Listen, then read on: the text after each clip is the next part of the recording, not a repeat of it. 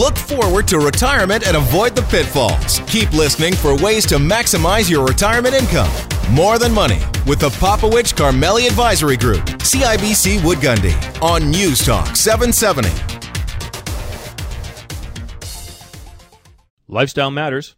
It's more than money. I'm Faisal Carmeli, my co-host here, Dave Popowich. How you doing? I'm good, Faisal. How about you? Frozen? Yeah, I'm frozen. Just a reminder, I think we've had the best, in my memory, this has been the best winter, although we're going to get a little reminder that we are in winter. Well, happy belated birthday, my friend. Oh, boy. Yeah, and that's why your memory is so weak, because you're getting older and you can't remember all those good times we had in the winter. Oh, yeah, you could be right. See, when I was 15 years of age and I could go and play outside, play some street hockey, in the wintertime, I call those the best days. Now it's just I want to just get away from this city. The cold, yeah. Well, listen, I'm a Winnipeg boy at the beginning, so I'm pretty much any winter we have here is. Well, you know what they say about Winnipeg, right? It's a great place to be from. It is. I know. I still have cousins there. I love to go visit them every 5 years and then leave. Yeah.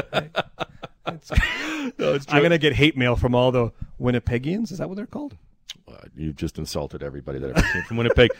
You can contact Faisal at More Than Money. Oh, great. So we're going to talk about memory today, a little bit about, we do as we get older, there's a natural part of aging that probably, some memory loss. But then there's some memory loss problems, right? There's a difference between natural aging and then actual problems. We want to talk a little bit about that, some of the symptoms, and just to be able to identify that. And we're also going to talk a little bit about a new risk to retirement.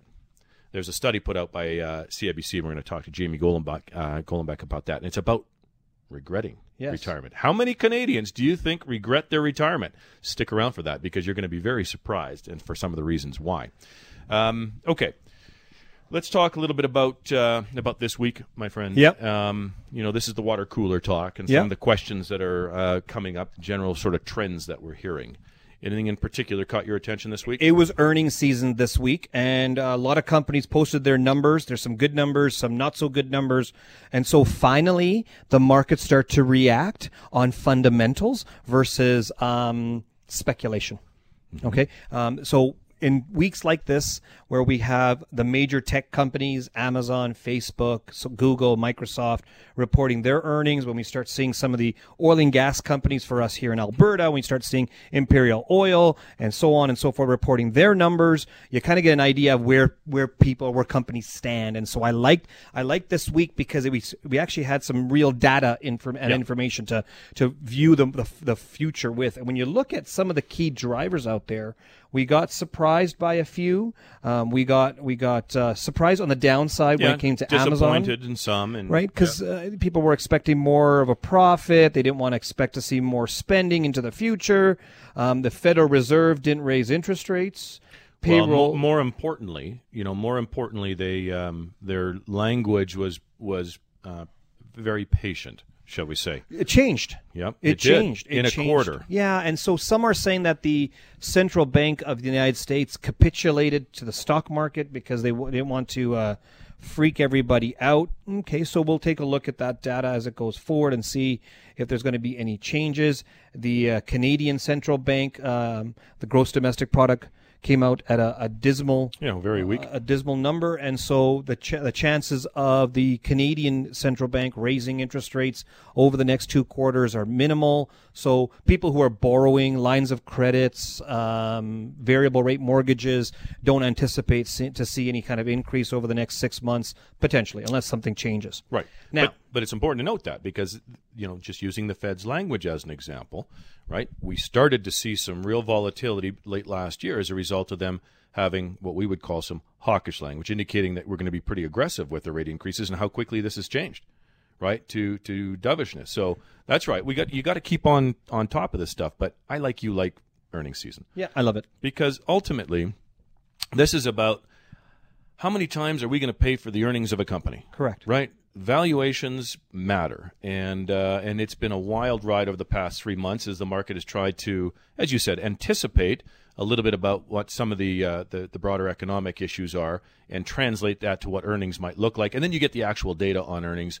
Facebook was a big surprise. You talked about Amazon on the downside. Facebook, up with all their problems, they showed very strong revenue on their advertising side, and they got, as did Apple, princely rewarded for that, as did Apple, right? Yeah, they beat by a penny, and things look pretty good. So it does lend some sanity to a world that otherwise has some crazy headlines. Here's the interesting thing. I got calls this week from listeners of our show saying, should I get back in the stock market? Oh, yeah. Here we go again. 25,000 on the Dow, Faisal. That's a good signal to buy. Wouldn't 24 be a better signal? Right. Right? So I think we're getting back to people saying, I have a fear of missing out. Yep. We've had great numbers in Canada alone, up 8% or so year to date on Canadian stocks. We're the leader. Our currency is appreciated about 4% versus the U.S. And so people are getting back into maybe we should be buying more. And I think this market timing thing and the expectation of market timing needs to be addressed. I think people have to realize that this is not a short-term game. When it comes to your retirement, don't gamble on it. Put the odds in your favor and go through some proper strategies. And so I just found it very interesting this week that people, and people I've never spoken to in the past, are calling me up saying, it's a good time to get in now, isn't it, Faisal? Right. Well, and this market timing is going to be a problem, and we talked about it a little bit. We should probably continue to talk about it because the fear that drove. Remember, we always say it's markets always, or participants have always said, it's either fear or greed. Yep. I think it's just fear. And it's the fear of losing, and it's the fear of missing out, and whichever one happens to be the greater fear at the time to drive it. Either way, it's all emotional. Yeah, I think if people take a step back and structure their retirement properly, correct. If they look at the two separate buckets for your financial means, meaning one bucket for income, one bucket for growth, you can weather all this storm, right? If it's very interesting how people are basing their entire retirement future on stock picks or timing the market, or do you really want to take that kind of risk? And there's advisors out there who are talking about just buy stocks and live off the dividends as part of their retirement. And then they start talking about, well, maybe it's most tax efficient if you do it that way. Right. Really, do you want to take on volatility of your money to save on taxes? Well, can you emotionally handle the swing that the capital costs swing on your portfolio? And if that drives an emotional reaction, you can devastate yourself. That was a 2008 scenario. But people are relying upon some strategy of taking income. Let's use dividends. Take the volatility, because dividends are still a better tax treatment for you outside of an RSP or a RIF. Mm-hmm. And so you can live off that. And I don't know anybody who has stayed to the same spending pattern for their entire retirement. There will be extraordinary or unexpected expenses that come up that you need to draw on it. And what if the portfolio is down? Yeah. What if the stock market takes a hit the day or the week or the year that you need that extra money? Do you really want to encroach on capital? Those are the kind of risks that people don't really understand. And I think advisors generally don't look at that. They don't understand the sequence of returns. Right. And you talk about these sequence returns. Every single seminar you mention it. Yep. And every single seminar, I'll tell you, most people don't understand it. Right. But when they hear you speak to it and they see the visuals on our screens, they get surprised that they were never introduced to this issue from their advisor. Right. And how devastating it can be. And I don't blame the advisor because that's not their specialty. Right. They don't specialize in retirement or transitioning to retirement. They talk about retirement like it's a destination. Right. But they're like a travel agent who's never been to that resort. Right.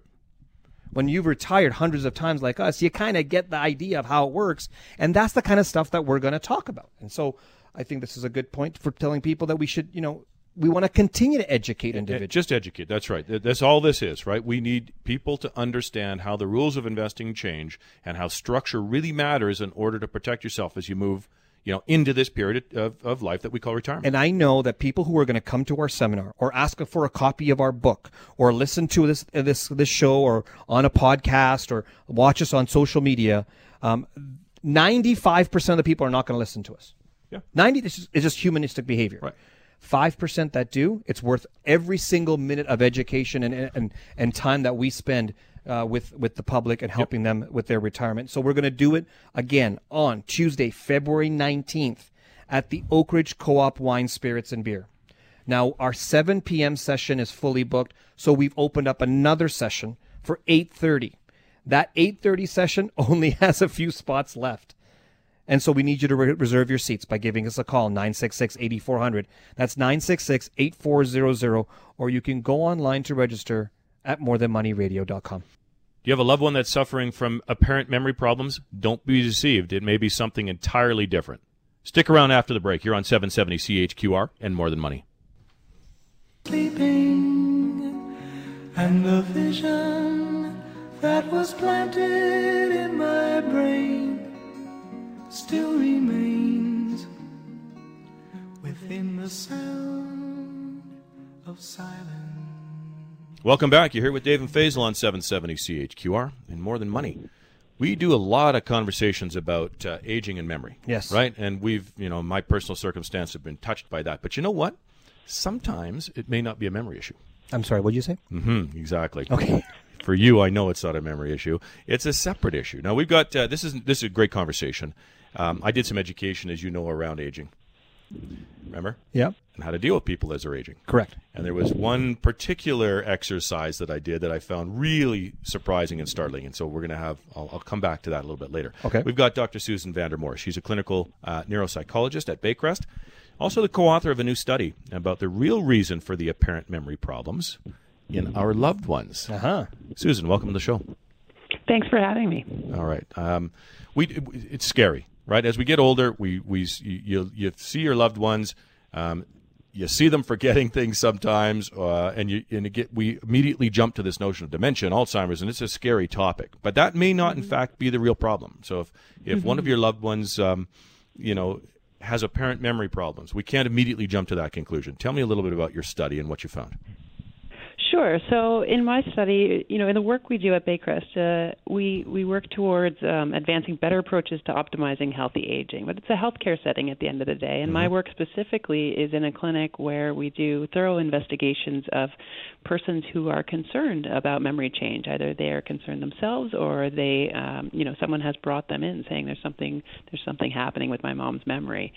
And so in the work that we do very detailed testing of memory. And one of the main ways we do that is we tell people some information, we distract them for a while, and then we ask for the information back. So a very sort of real-world memory test, if you will.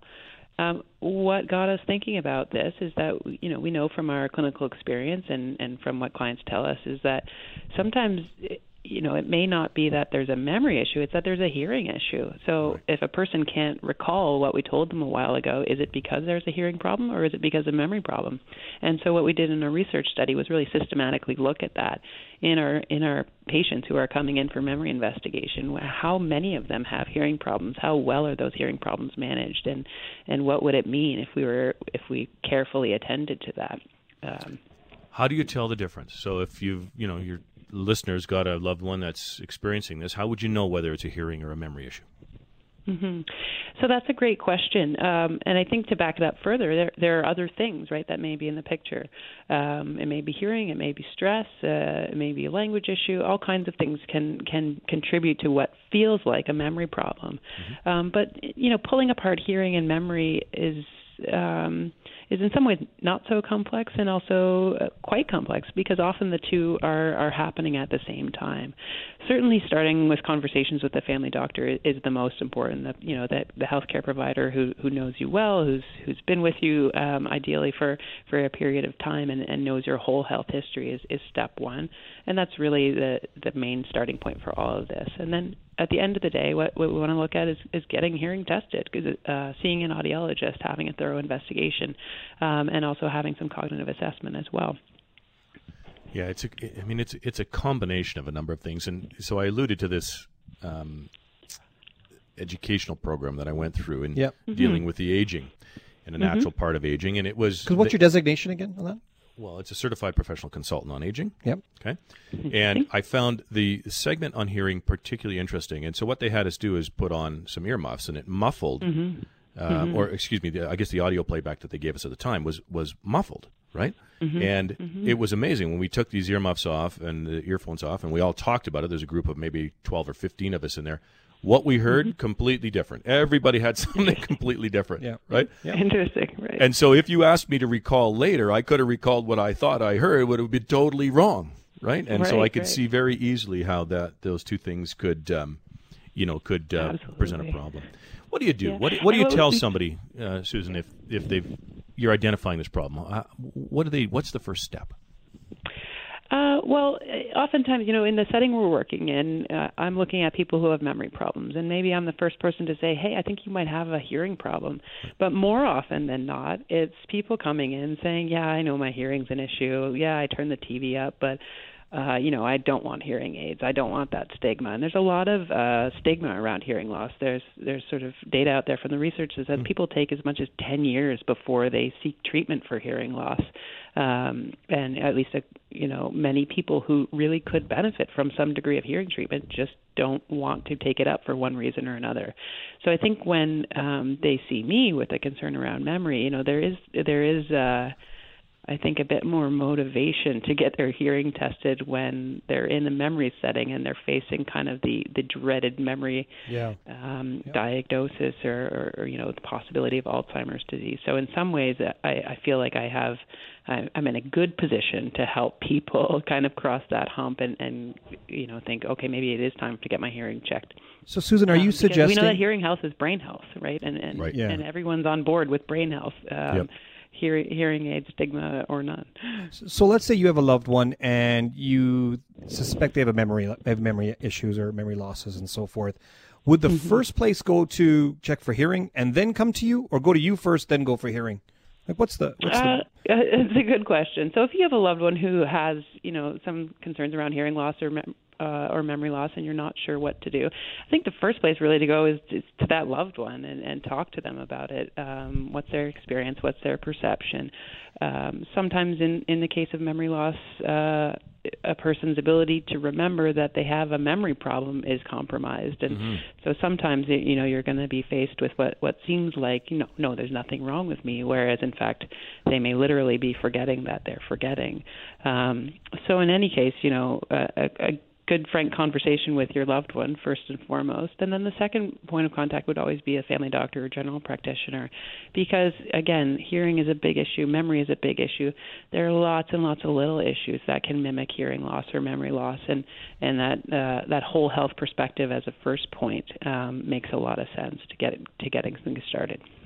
Yeah, I think that's terrific advice, Susan. We're going to have to leave it there. I want to thank you for bringing this, to the forefront, because that is that brain health is a scary thing, and maybe we're jumping to conclusions that we shouldn't be jumping to. And there's a lot we can do in any case. Right? Yeah. Thank you very much for your time and the research that you're doing. Thank you. Been joined by Dr. Susan Vandermoor. She's a clinical neuropsychologist at Baycrest, also the co-author of the study that we've just been talking about. And, Faisal, health is the health bucket, if you will, right, is an important bucket. There is a natural aging process. Things change for us as we get older. Correct. Right? I found this really interesting when I was reading the report and looking at the show that we were going to be doing and going, you know what? That should have been an obvious connection, right? Because if you can't hear properly, you might recall it, but it may appear like you don't recall what the heck we were talking about. Correct. But you recalled what you heard. Correct. Right. Anyways. Biggest fear in retirement is health. Is one of the biggest fears is health, biggest, yeah. right? And so, and the whole process of aging and the cost incurred as you age out of pocket, because people are concerned that the government won't be able to supply the same type of services that they have in the past, and so you'll have to pay out of pocket. How do you do that with paying for yourself, for your income and retirement and the stock market and the growth and all those different issues, taxes, all those things that come up? It builds a bit of anxiety as you transition to retirement. Absolutely. And so we want to show you the strategy behind how to make sure you can handle your income needs, growing your portfolio, paying for health care if that's a concern down the road, having a strategy placed for all those, and then minimizing tax. And we're going to discuss that on Tuesday, February 19th at the Oak Ridge Co-op Wine, Spirits, and Beer. Now, our 7 p.m. session is fully booked, but you can book for our 8:30 session, which we've opened up, but we only have a few spots left because they've been filling up pretty quick. But you need to reserve your seats, so give us a call, 966-8400. That's 966-8400, or you can register online at morethanmoneyradio.com. Yeah. You've commented before that this educational process gets received by a small number of people relative to the number of people we educate. And that's fine. That's just human nature you talk about, Yep. right? But this is process driven. And I think the anxiety that people feel often as they're facing this uncertainty of this transition time of retirement has to do with a lack of planning, right? There's a series of steps, right? These are proven steps. You just walk through the steps. It works. And you will get the answers. Now, you may not like the answers you get, but you'll get the answers that you need in order to figure out how you're going to make this thing work. And it's a big step to go through this process. It is. It takes commitment to get all the information. Yeah. It takes a bit of work. Yeah. There's a lot of aha moments along the way. Yeah. And so it's a process that people need to go through in order to bulletproof their retirement. That's right, and reduce that anxiety. Okay, well said. Join us after the break, because we're going to find out why people regret retiring. You're on 770 CHQR and More Than Money. Welcome back. You're here with Dave and Faisal on 770 CHQR and More Than Money. You know, Faisal, we talk a lot about retirement, clearly. I mean, that's all that we do. But there's a new risk we're going to add to the conversation about retirement. And I'm going to call that risk regret. So this is an interesting report put out by CIBC. Clients have a new retirement risk. It's called regret. We've got Jamie Golenbeck joining us today, Managing Director, Tax and Estate Planning, CIBC Financial Planning and Advice. Jamie, welcome back to the show. Thanks for your time today. Thanks for having me. Okay, so let's talk about this. According to the this most recent report, more than 1/4 of retired Canadians regret their decision to retire. What is going on? Well, we went out there with a poll in January, and we asked Canadians about their retirement, and we asked them, are they still working? A quarter of them said they regretted it, and an equal number have tried to actually re-enter the labor market with limited success. Most of them returning for the intellectual stimulation, 59%, but half actually said that it's financial concerns that had them returning to work. Well, that might not be exactly the picture that people think about with retirement, right? That's a big number in terms of regret. Were there any consistencies that you guys saw? Was it wasn't what I expected? I mean, I understand the financial component. Was it what they were running out of money, or they thought they were going to? Is there anything you could characterize there to be a little more specific on what they were feeling? Yeah, again, we asked them specifically that, why are they returning back? And the number one reason was probably boredom. In other words, they're looking for some type of intellectual stimulation, to have some kind of purpose, to feel, important with their life. But half of them did say it is financial concerns, and that sort of begs the bigger question and reason why we actually came out with a companion report on retiring right. Looking at all the tax implications of retirement and what are the different sources of income that you're going to have in retirement, from Canada Pension Plan to OAS to RSPs, TFSAs, private pensions. How are they all taxed, and are there things you could be doing in advance or even in retirement to maximize your retirement cash flow? Yeah, that was a great report, and I'm going to ask our team to hopefully put that on our site. Yep. At morethanmoneyradio.com to come pick that up if you want a copy of that. We'll put it as a PDF hopefully and get that so you can download it. If not, we'll be able to put a link up there so you can grab it yourself. But it was a very good report, Jamie, and I thank you for you and your team for putting that together. There was a couple things in regards to regret when it comes to the financial piece. When people are transitioning to or living in retirement, they miss out or they forget about certain things they have to worry about when they go into retirement from an income perspective. From that report, what were the key things that you recall that are things that people need to remember when they transition to retire from a financial perspective? Yeah, again, there are some basic things like, when you're converting from an RSP to a RIF, there are certain credits that you can take advantage of. The pension income credit is certainly one of them. In addition to that, there's the opportunity to do pension splitting. There's the opportunity to do Canada Pension Plan sharing. In fact, some people actually thought you could share your OAS, which is absolutely not true. But there's some misinformation there in terms of what planning and credits are available to you. And I think the other thing that's important to keep in mind is that if you are doing some part-time work, you can still go on and continue to claim the Canada Employment Credit. So, again, there are tax advantages and credits that are still available to you. And I think it's very important to work with an advisor, a tax advisor, a financial advisor, to make sure that you're totally on top of all the opportunities when it comes to after-tax planning for retirement income. Jamie, in the report, too many Canadians approaching retirement without a plan. We've done lots of pieces on this.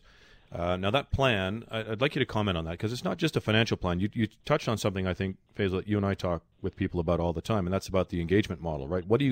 Everybody knows what they're retiring from, but they don't necessarily know what they're retiring to. So a plan doesn't just mean a financial plan. It means what that transition is going to look like, what you're transitioning to, how you're spending your time, and so on and so forth. But maybe you can speak broadly about this idea of not having a plan and the kind of stress that it creates. Yeah, I mean, people really retire, and sometimes it's voluntary, but sometimes it's involuntary. Mm-hmm. And all of a sudden, one day, they have nowhere to go the next day. And while they may be okay financially, there's really nothing to do. They haven't thought about it. And, of course, people are living longer. And, we're seeing people retiring in late 50s, early 60s. And if they're in relatively good health, they could live 30 more years. And, have we planned for this? Not just financially, but have we planned in terms of how are we going to occupy our time and find purpose with those years? Is it volunteering? Is it doing a part-time job? Is it honing a skill that we've always wanted, working on a hobby? Maybe it's your golf game. But I really think you need to sit down and think about what you're planning to do and how you're planning to spend your retirement. Well, and you may have just answered the next question. I was going to, say, as we sort of sign off here in terms of the results, what would you say people need to do in order to prevent the regret from when they retire? Again, whether it's voluntary or involuntary, if you're getting towards that age that retirement's becoming a little more common, what should they be doing? Well, the number one thing, and the reason why we did this poll in the first place and wrote the report, is to have a plan. I think there's a lot of people out there that can help you if you can't do it on your own. Have a financial plan, have a retirement plan, and also have a life plan in terms of what is your goal, what are the things, the objectives you plan to accomplish in retirement. And if you have a plan, you'll feel a lot more comfortable about that retirement day. Yeah, I think that's great news. We'll sum it up and we'll leave it there. Jamie, thanks for your time today. Always a pleasure. Thank you.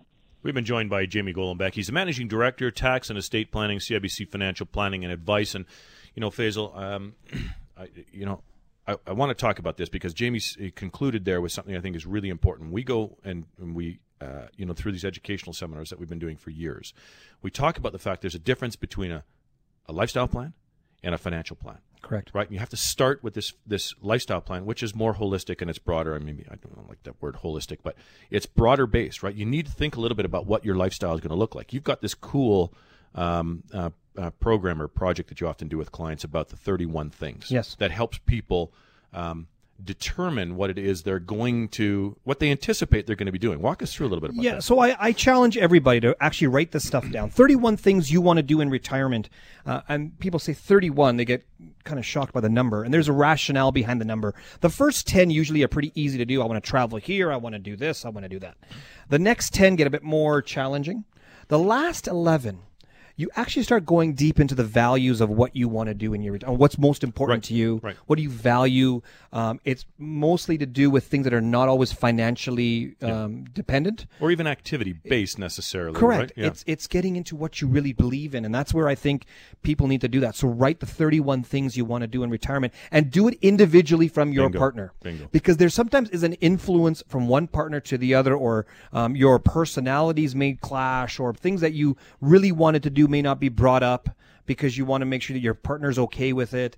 So I say do it separately. Don't share it with each other. Just keep it separate from the onset. And then once you have completed that task and your partner's completed that task, then you get together and you start to write down every single one of them on a board. We use whiteboards in our office, Dave. So we kind of write them down, and you kind of figure out which one is he wants to do, what she wants to do, and there's going to be a lot of overlapping activities that's going to be on your we list. So there's things that you can do individually, things you can do as a couple, and that kind of gives you an idea of how your retirement activities and things you're going to be doing in your retirement are going to be played out. Well, and it also addresses, and I take you back to our second retirement seminar.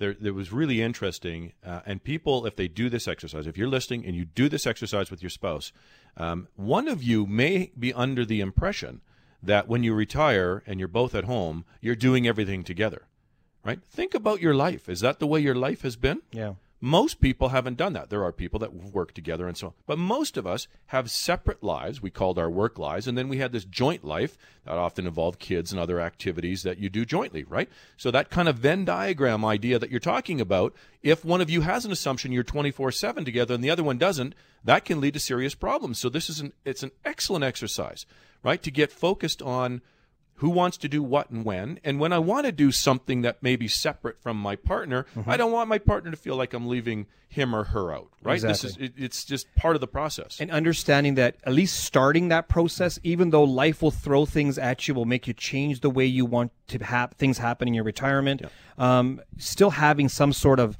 structure or plan will give you that freedom for the future. Yeah. And I think, we often do a lot of planning around work and when we're raising kids and so on and so forth. I want to suggest to you that your retirement, the phase of your retirement life could be, in fact, longer than you're working. It will likely be longer than when you were raising children.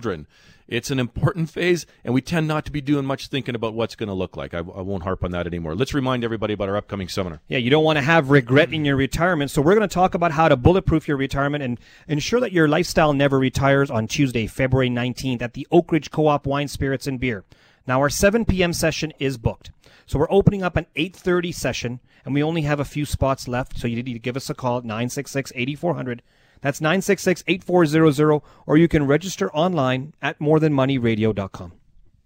All right, stick around after the break. We're going to try to make sense of all of this. And question is a phased retirement a good fit for you and your family? I love Stick around after the break here on 770 CHQR and More Than Money.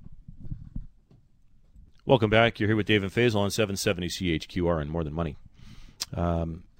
We've got to kind of pull all this stuff together. Yeah, what a good show. Well, it was a good show. What a good sort show. of different pieces, but if you think about them, they're all connected, right? They're all connected through this idea of the 4 buckets and the process of retiring. Correct. Let's talk about the process of retiring. Yeah, so that when we're talking about overall process, you got to start with your lifestyle first. And that's the biggest issue why people regret retirement. We were talking to Jamie Golenbeck at the top part of our show. He basically said, people are regretting retirement. They're coming back to work primarily because of a financial issue. Primarily. Well, half. About half, you said, right? Maybe a little bit more than half was financial, and half, interestingly, was what we talk about, was I'm bored.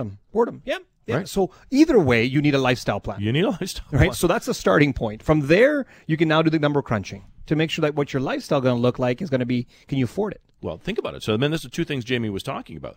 Right? He's talking about a financial plan. I got to make sure that I've got the resources to support the lifestyle in perpetuity with a high probability of success. But he's also talking about the engagement. How do I keep myself out of trouble and engaged and having fun? Can you believe it? Somebody from a bank is talking about the lifestyle, not just and the an money? Accountant. Oh my God. Wow, that's crazy. That's crazy talk.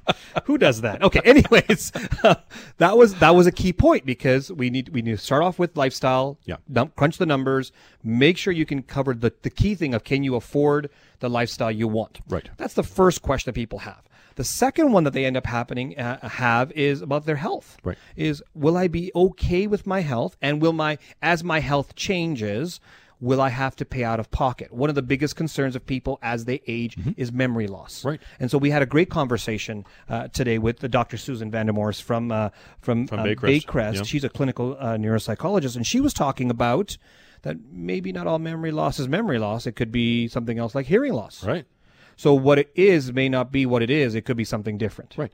And I found it interesting, the stigma. I guess I never thought about whether there was a stigma to a hearing aid. I mean, they're very small now. But I can tell you that a hearing aid, in most cases, is going to be an out-of-pocket expense for people. And it's not necessarily an expensive one. Correct. Now, if you're over the age of 65, Blue Cross has some coverage and so forth. Yep. But you might have to top up. Right. And it may not just be your regular hearing aid. There might be some more different qualities. Yeah. So, you better speak to a doctor, speak to the professionals, and get those testings done because that is very important. To think of all the functionality you need when you have hearing loss, what you give up, and so.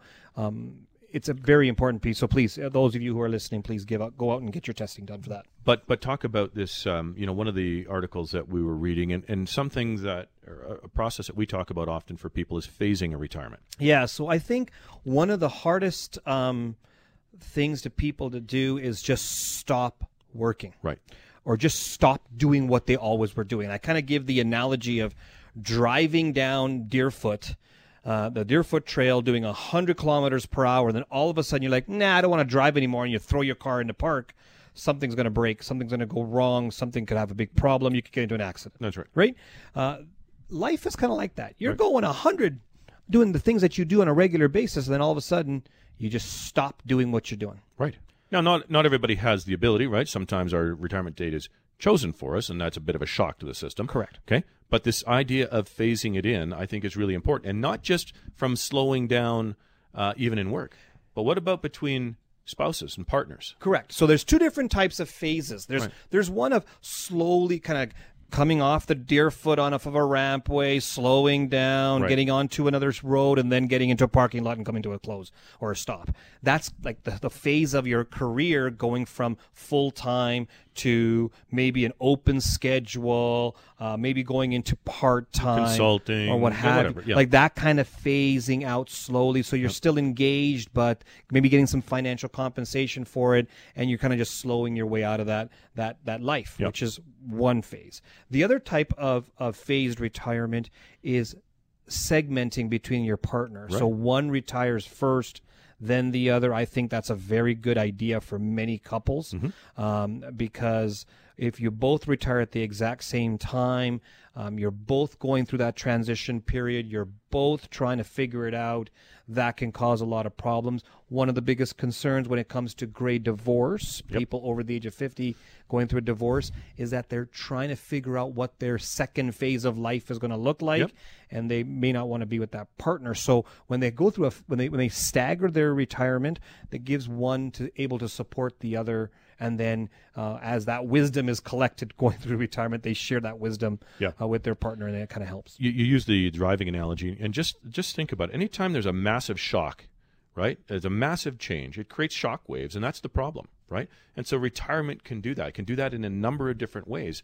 Everybody's got this vision of retirement, and it's a destination for many people, right? They don't understand that that's just part of the journey, right? It's not a destination, but that if you think about it as a destination, all of a sudden you end up there, you just go, now what? Yeah, I think we have to redefine what retirement is. Yeah, when we talk about this. And I think this is the problem, Dave, that I find, that people consider retirement like a destination, and they just say, okay, I want to retire at this age. Right. They pick an age. We've been ingrained by generations to pick an age for retirement. And I say retirement should be defined based upon your being able to do what you want when you want to do it. At the pace you want to do it. Correct. Yep. That's financial freedom. Right. That's financial independence. Right. And when you get to that kind of a lifestyle, it doesn't matter if you're working 7 days a week or you're working 0 days a week. If you're financially independent, you can do what you want when you want at the pace you want to do it. You're retired. Yeah. And you can enjoy it. And then then it doesn't have to be a line in the sand saying this is the date and you have a retirement party. I think we got to stop having retirement parties. We got to stop because that's just celebrating what? Well, that you're done? Maybe it's just a good excuse to get together. Then just have a party. Just say, I want to have a party. That's Such it. a downer. We want to have a party. I think retirement parties are an end to something. Right. Like you're no longer with this company. Get out. Congratulations. Here's some cake. Yeah. Right. But I think it's got to change. It's got to change to I'm now financially independent. I can choose what I want to do. Right. We don't have to celebrate that. We just have to strive for that. Right. Well, I keep coming back to shocks. When I see it, it's anytime we get big shocks, whether it's a shock in the stock market or you've lost a job or, like you said, you've had the last piece of cake and you're on the way out the door. These are all major transitions, and they're shocks to the system, right? So like any shock, if you can just smooth it out, right, it's a much easier, much more comfortable transition to make, right? And so we talk about our client base, and we see everything. People's dates chosen for them, right? The retirement party, here's the pen and the piece of cake, goodbye. We see consulting. We see people doing it at different paces. We see them all, right? And I personally, no empirical evidence on this, personally see people who have this phased approach have a certainly a better quality initially experience in retirement, right? You'll eventually settle into something. That's not the issue, but the smoothness, the experience that they have as they move into it as a family, much better if it's phased. Yep. Right? Yeah. And there are some people, of course, that can do it. I'm not speaking about everybody, but I'm just saying in general terms. That's what I want to do. There's different types of phases, too. There's the actual physical out of the career type of phase. There's the staggering between partners. There's also the mental part. Most people mentally check out before they physically check out. 100%. I'm tired. I'm drained. I'm out. We've had if they change management on me, I'm leaving. If they do this, I'm out. Like they've checked out. Right. Business owners check out before they physically check out. Right.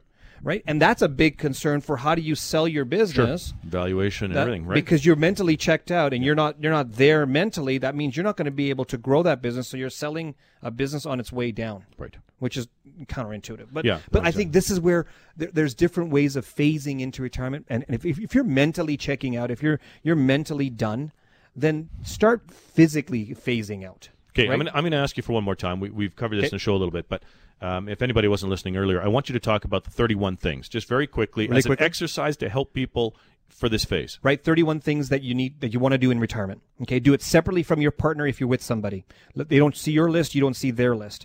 At the end of those 31 things, you then sit down with your partner, and with our clients, we want them to sit down with us, and you start writing all 31 things on the board. You write your list, your partner writes his or her list, and what you're going to uncover is there's going to be a he list, a she list, and then there's going to be common activities between the two of you. We call that the we list, and then you can start building a program or a 24-month strategy on the things you want to do in retirement, and then you actually can understand what you value.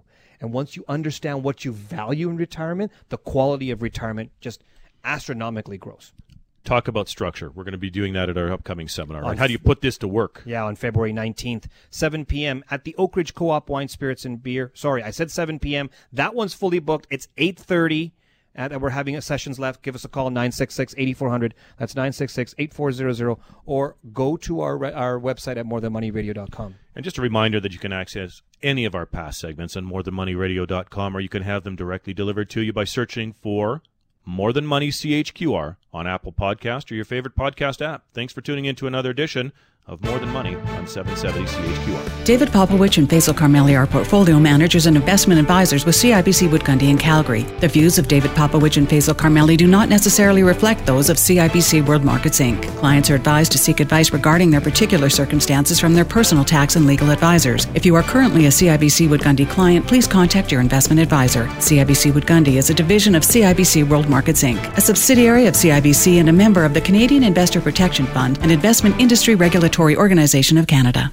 David Popowich and Faisal Carmeli are portfolio managers and investment advisors with CIBC Wood Gundy in Calgary. The views of David Popowich and Faisal Carmeli do not necessarily reflect those of CIBC World Markets Inc. Clients are advised to seek advice regarding their particular circumstances from their personal tax and legal advisors. If you are currently a CIBC Wood Gundy client, please contact your investment advisor. CIBC Wood Gundy is a division of CIBC World Markets Inc., a subsidiary of CIBC and a member of the Canadian Investor Protection Fund, an investment industry regulatory organization of Canada.